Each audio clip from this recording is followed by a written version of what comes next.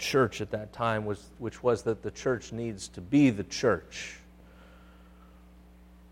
And so a few months later, when he was in Washington on that hot August day, what he did in his I Have a Dream speech was to call America to be America, just as he reminded the church of what it is and what it ought to be about, and called them to that.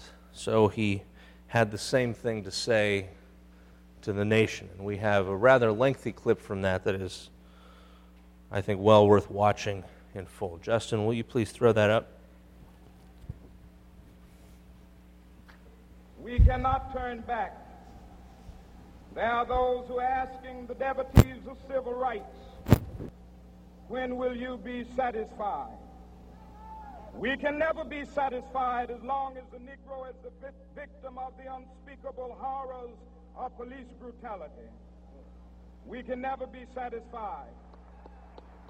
As long as our bodies, heavy with the fatigue of travel, cannot gain lodging in the motels of the highways and the hotels of the cities.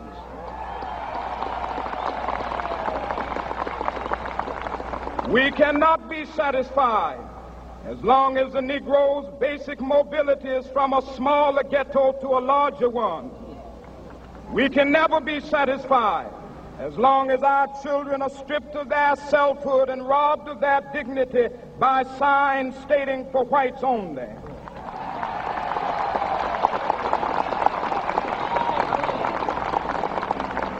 We cannot be satisfied as long as a Negro in Mississippi cannot vote and a Negro in New York believes he has nothing for which to vote.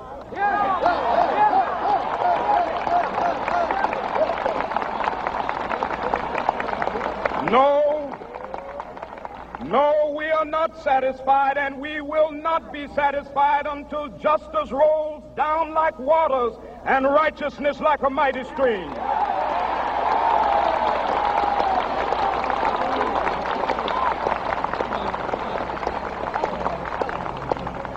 I am not unmindful that some of you have come here out of great trials and tribulations. Some of you have come fresh from narrow jail cells. Some of you have come from areas where your quest for freedom left you battered by the storms of persecution and staggered by the winds of police brutality. You have been the veterans of creative suffering. Continue to work with the faith that unearned suffering is redemptive. Go back to Mississippi. Go back to Alabama. Go back to South Carolina. Go back to Georgia. Go back to Louisiana. Go back to the slums and ghettos of our northern cities. Knowing that somehow this situation can and will be changed. Let us not wallow in the valley of despair. I say to you today, my friend,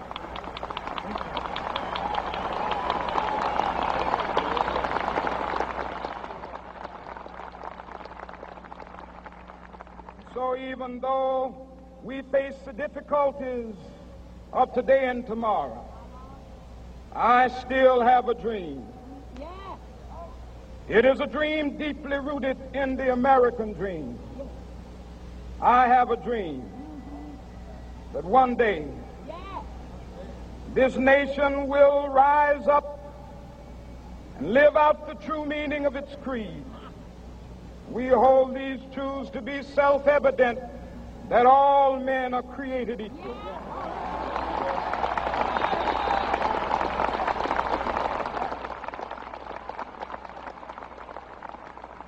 I have a dream that one day on the red hills of Georgia, the sons of former slaves and the sons of former slave owners will be able to sit down together at the table of brotherhood. I have a dream that one day, even the state of Mississippi, a state sweltering with the heat of injustice, sweltering with the heat of oppression, will be transformed into an oasis of freedom and justice. I have a dream that my 4 little children will one day live in a nation where they will not be judged by the color of their skin, but by the content of their character. I have a dream today.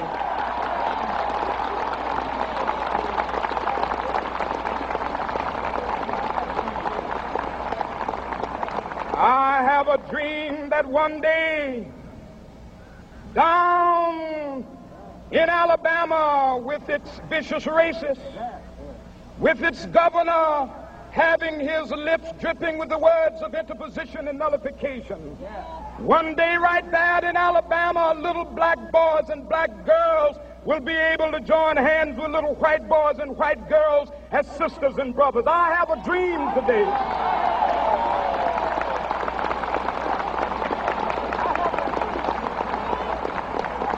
I have a dream that one day every valley shall be exalted, and every hill and mountain shall be made low. The rough places will be made plain, and the crooked places will be made straight. And the glory of the Lord shall be revealed, and all flesh shall see it together.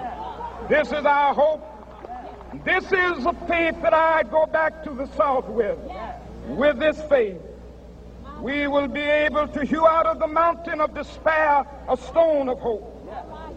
With this faith, we will be able to transform the jangling discords of our nation into a beautiful symphony of brotherhood.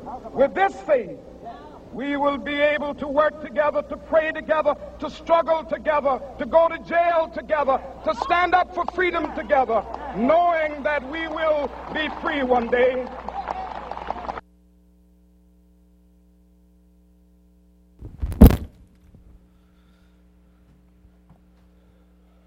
Something else, huh?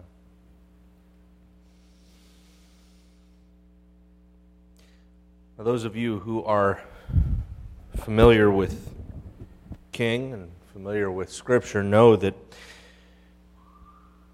he could barely make a speech without quoting the prophets, at least once or twice. And you may have heard in there, toward the end, a quote from Isaiah chapter 40, and toward the beginning, a quote from the book of Amos, the prophet Amos,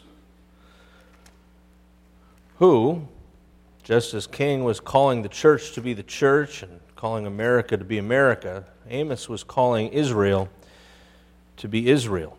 Now, Amos was a prophet who prophesied around the middle of the 800th century BCE. This is after the nation of Israel had split into the northern and southern kingdoms, but it was before the northern kingdom had fallen to Assyria. So you had both the northern and southern kingdoms. The northern kingdom known as Israel, the southern kingdom known as Judah. And Amos starts off with the kind of tune that many folks were probably happy to hear from him. He starts off saying, "The Lord roars from Zion, thunders from Jerusalem, and the pastures of the shepherds dry up, the top of Carmel withers. This is what Yahweh says, for 3 sins of Damascus, even for 4, I will not turn back my wrath." And he goes and pronounces judgment on Damascus, on Assyria. And then in verse 6, he pronounces judgment on Gaza, Ashdod and Ashkelon. He pronounces judgment on the cities of the Philistines. And then in verse 9, he pronounces judgment on the city of Tyre, that great trading port, the Singapore of its day. And then he goes and he pronounces judgment on Edom, the land of Esau. And then he goes and pronounces judgment on Ammon and then on Moab. And kind of like the first chapter of Romans, right? You can hear Amos's audience saying, yeah, you tell them. Tell them what God's going to do to the bad guys. Right? He goes to this, basically, he condemns the nations to the northeast, to the southwest, to the north, the south, the east, the southeast. You know why he doesn't do any condemnation to nations to the west and northwest? Because that's the Mediterranean Sea, and that hasn't done anything naughty that God needs to smite them for. But then what does he say in chapter 2, verse 4? This is what Yahweh says, for 3 sins of Judah. Even for 4 I will not turn back my wrath, because they have rejected Yahweh's Torah and have not kept His decrees, because they've been led astray by false gods, the gods their ancestors followed. I will send fire upon Judah that will consume the fortresses of Jerusalem. And then, this is what Yahweh says, for 3 sins of Israel, even for 4 I will not turn back my wrath. They sell the righteous for silver and the needy for a pair of sandals. They trample on the heads of the poor as upon the dust of the ground and deny justice to the oppressed. Father and son use the same girl and so profane my holy name. They lie down beside every altar on garments taken in pledge. In the house of their God they drink wine taken as fines. I mean, they are combining wickedness in impressive ways, right? What's the problem with a garment taken in pledge? Anybody remember this from Torah? Are you supposed to take a garment in pledge? What's that? Yeah, you're not, I mean, if somebody gives you a garment as collateral, you're supposed to give it back to him at night so he can have something to sleep in. Here, you have people who have obviously not given back the garments taken in pledge, and they're lying down where? Beside the altar of these false gods that they're sacrificing to. They abuse the justice system to fine people and to take wine. And what do they do with that? They use that as an offering, as a libation to these false gods. This is not a good situation. And Amos goes on to remind Israel that Israel, God's people, both the northern and the southern kingdoms, the northern kingdom of Israel, the southern kingdom of Judah, both have failed to be who they're supposed to be. They have failed to be God's faithful people. They have failed to live according to His law. And that is especially evident in the way that the poor are being abused. Skip ahead to chapter 5 in Amos. Starting in verse 11, Amos giving what Yahweh says, you trample on the poor and you force him to give you grain. So therefore, even though you've built stone mansions, you're not going to live in them. Even though you've planted lush vineyards, you're not going to drink their wine. For I know how many are your offenses and how great are your sins. You oppress the righteous, you take bribes, you deprive the poor of justice in the courts. Remember what we were talking about earlier this summer. What were the courts supposed to be like? They're supposed to be fair. They're supposed to be impartial. The courts weren't to be used by people to take advantage of others. And it's interesting, as we looked at, there are some specific prohibitions about using the courts to favor either poor people or rich people. There's one verse you may remember in Exodus where God says specifically, don't use the courts to give a poor person an unfair advantage. Just because somebody's poor doesn't mean they have the right to go to court and deprive somebody who has more money of what they have unjustly. But what we find is an expectation that God's people would have righteous judges who would judge justly, who would judge according to God's Torah, and that the courts would not be used as a means of exploiting the poor. Those should have been a place where the poor could have their day in court, not the place where the poor could once again be taken advantage of by those who are more wealthy and more powerful. Then if you flip ahead to Amos starting in chapter 5, verse 21, we'll come on the passage that Martin Luther King quoted. I hate, God says, I despise your religious feasts. I can't stand it when you get together. Even though you bring me burnt offerings and grain offerings, I'm not going to accept them. Even if you bring choice peace offerings, I'm not going to have any regard for them. I am not impressed, God says. Away with the noise of your songs. I'm not going to listen to the music of your harps. Is that because God doesn't like harp music? No, that is not. No, I really was trying to get a little interaction here. Wake up. No, It's not that God doesn't like harp music. It's not that God doesn't like offering. God even prescribed in Torah. You got like the whole first 9 chapters of Leviticus, or a barbecue manual on exactly how you do all these offerings. God expects His people to be faithful and to follow the law, but following all the prescriptions of Torah for cutting the right part of the animal out and burning the right part at the right time in the right way and dribbling the blood in the right spot the right way, if you're just doing that and you think that that's going to make God impressed with you, God says you're completely missing the point. You guys are doing all of this religious stuff, but you're not obeying my Torah. Let justice roll on like a river, righteousness like a never-failing stream. That's what God wants to see. God wants to see His people be faithful. And yeah, He wants them to be faithful in bringing the right offerings, and He wants them to sing the psalms, and He wants them to play harps if they want to do that. But the point is, Amos is saying, Israel has failed to be Israel. And the evidence of that is that the people who are most in need are the people who are most taken advantage of. Again, remember, we talked about this when we did the Torah series, and we talked about it this summer as well. God gives wealth to His people. Why? So they can hoard it and keep it for themselves? No. God blesses His people as a whole community, so that those who have abundance can take care of those who are in need. God, remember in Deuteronomy, we saw, God says, look, I don't want there to be any poor people in the land. In my community, I don't want anybody to be starving. So here's what happens. When there are people who are poor, when there are people who are in need, those of you who have more are going to help them out. And I'm going to bless you, God says, so abundantly. It's not like there's going to be a shortage. There is going to be more than enough to go around.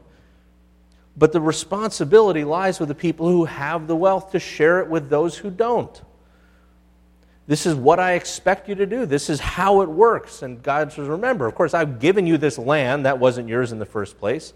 I'm giving you prosperity. I'm giving you health. I'm giving you my Torah so that you can have a well-functioning society. There's absolutely no way that you people would have the kind of prosperity that you have if it weren't for me hooking you up in the first place. But I'm doing that because I want to make sure that the folks who are in need are taken care of. And I expect those of you who have wealth to benefit those who are in need. What Amos is saying is what has happened is precisely the opposite. Those of you who have wealth, those of you who have power are using that in order to further your advantage. And so as I was looking at James this week, Steve Chastain and I have been getting together and studying Greek. So as we were there at Bateman's on Tuesday night, eating wings and drinking beer and studying the Greek New Testament, like you do, we're looking at today's passage, and he said, it reminds me of Amos. It sounds just like Amos. And I think what James is doing, which is the same thing that Martin Luther King was doing, is he's echoing the prophets. What do we find here in James chapter 5? He says, now listen up, you rich people. Weep and wail because of the misery that's coming upon you. Your wealth has rotted, and moths have eaten your clothes. Your gold and your silver are corroded.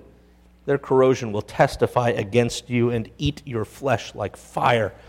You've hoarded wealth in the last days. Look, the wages you failed to pay the workmen who mowed your fields are crying out against you.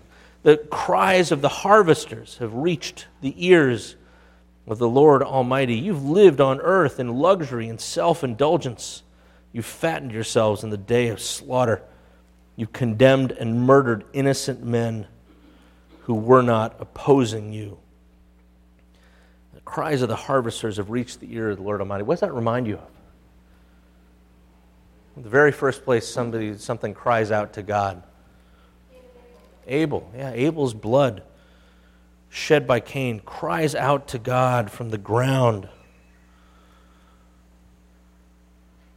As we talked about a couple weeks ago, somebody works for you and you pay them their wage at the end of the day. You don't get a medal for that. Like nobody's going to throw you a parade because you paid your rent on time. It's just what you do. It's what you're expected to do. And it is all the more obscene, James is saying, that those of you who have wealth, who have abundance, who therefore have power, are using that not to serve the poor, but to exploit them. And I want to be very clear, James is not condemning wealth per se. He is condemning the practices of the particular wealthy people to whom he is communicating here. The wealthy who are not serving the poor, but who are exploiting them. The wealthy that are not employing the poor, that are not providing jobs to people who need them. He's condemning those who make them work and then don't pay them for it. Have you ever had that experience where you worked and you didn't get your paycheck? Maybe your paycheck bounced, or maybe you just didn't get it. That happened to me within a few months of when I graduated from college, and I'm like, that's not right. You can't do that. And that's the right response. It's not right. You can't do that. James is saying, look, God blesses you so that you can be a blessing to others, not so that you can further benefit yourself at the expense of those who are in need. Reminds me of Ezekiel chapter 34. Of course, a lot of things remind me of Ezekiel. But you remember what Ezekiel says in chapter 34. He's saying, woe to the wicked shepherds. Right? The shepherds are supposed to feed the sheep, and instead they're feeding on the sheep. And there, of course, he's talking about the corrupt leaders of the political and religious establishment. But he's saying, look, I put you in this position where you have opportunity and you have responsibility, and not only it's not even just that you failed to do it, it's that you are actively taking advantage of the benefits you have in order to exploit others. And that's not okay. And the other passage that I'm reminded of as I look at this is back in Proverbs chapter 3. And this is a passage that's often misunderstood. Chapter 3 of Proverbs, verse 27-28 says, do not withhold good from those who deserve it when it is in your power to act. Do not say to your neighbor, come back later, I'll give it to you tomorrow, when you now have it with you. And a lot of people read this and they think this is about charity, and I don't think it is. As I understand the Hebrew, this is basically saying pay your rent on time. If somebody works for you, pay them. If you have a check that's due, write it and drop it in the mail. Don't withhold any good thing, anything you're responsible for remunerating somebody with when it's in your power to act. You owe the money, pay it. And so, as much as I love the way Rick handled the last verse of chapter 4 last week, and I really would encourage you to go back. I love the way he brought that in at the end. I think there's another way you might read chapter 4 of James, verse 17. You know, the chapter divisions were not original. James didn't sit down and say, okay, now I'm going to begin chapter 5 and put a big 5 at the beginning. The chapters and verse numbers came in later. But I think it's possible to read chapter 4, verse 17, not as going with what came before, but as going with what comes after. When James says, anyone then who knows the good he ought to do and doesn't do it, to him that's sin. I think we can read verse 17 as the principle that he's articulating and then talking about the application of in chapter 5. So all you rich people then who know the good you ought to do, James says, and don't do it, to you that is sin. If you have somebody work for you and you don't pay him, to you that is sin. And again, this reminds me of the story with Jesus and the rich guy who goes and stores up all this grain, and he says, "You idiot, this very night your life's going to be taken from you, and how's all this stuff you hoarded going to help you then?" James is saying you take things away from people that you owe it to, and they do that to hoard your stuff. Well, guess what? That's all going to get moth-eaten. It's going to corrode.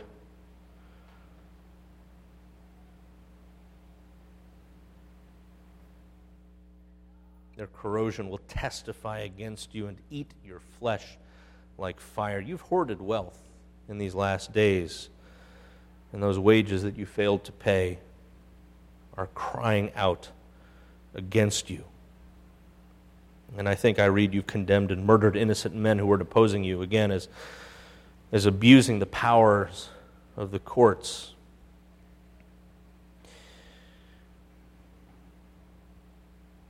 So this is, again, not a blanket condemnation of wealth. This is James saying that those who have wealth are responsible for doing something with it to care for those who don't.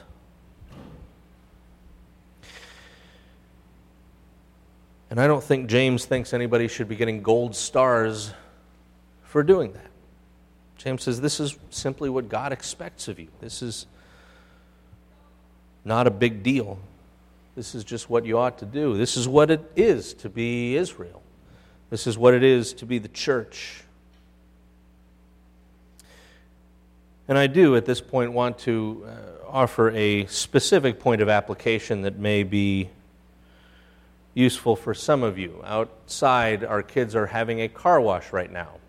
And they're doing this car wash to benefit the Compassion children that we sponsor. For, almost 10 years now, our children's ministry has sponsored a couple of children through Compassion International.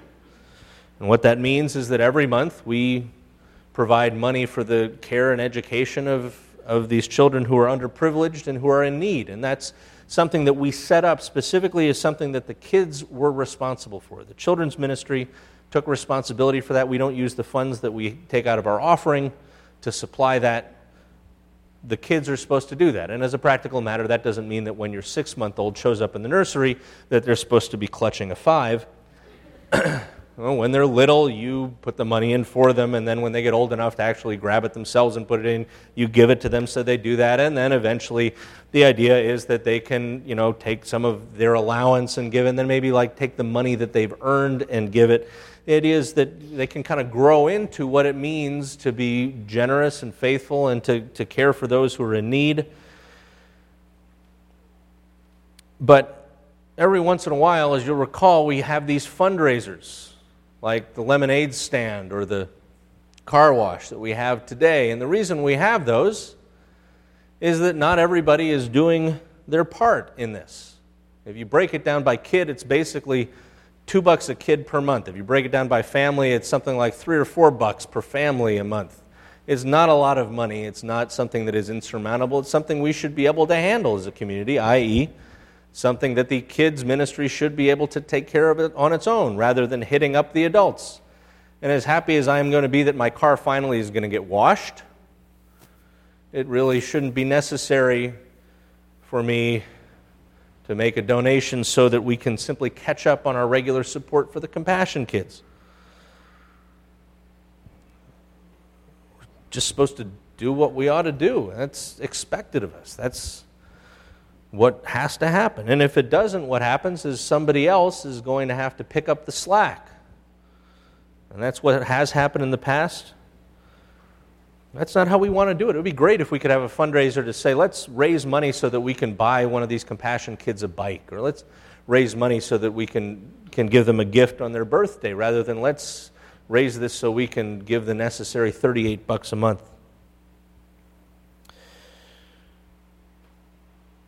And yeah, it's fun and it's cute, and I don't want to harsh their mellow out there, but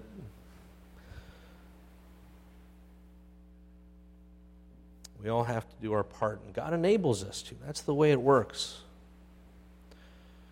That's the way it works.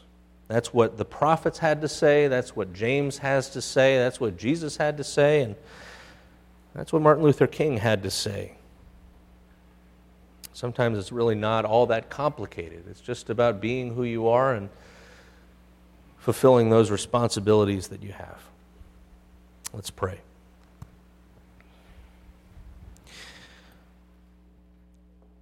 Lord God, we are grateful that you give us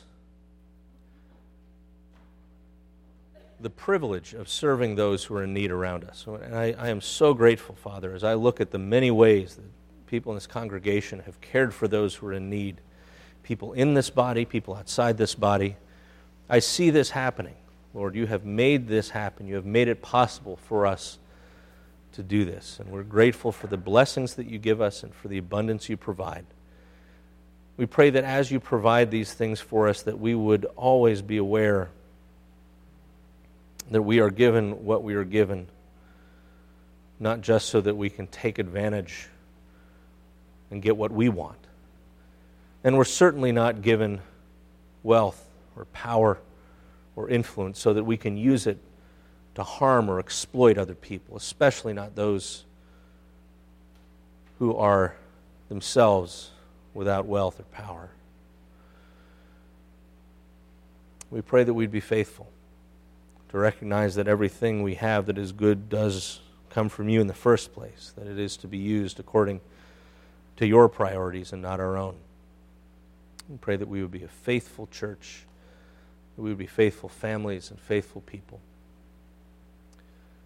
We ask this in Jesus' name. Amen.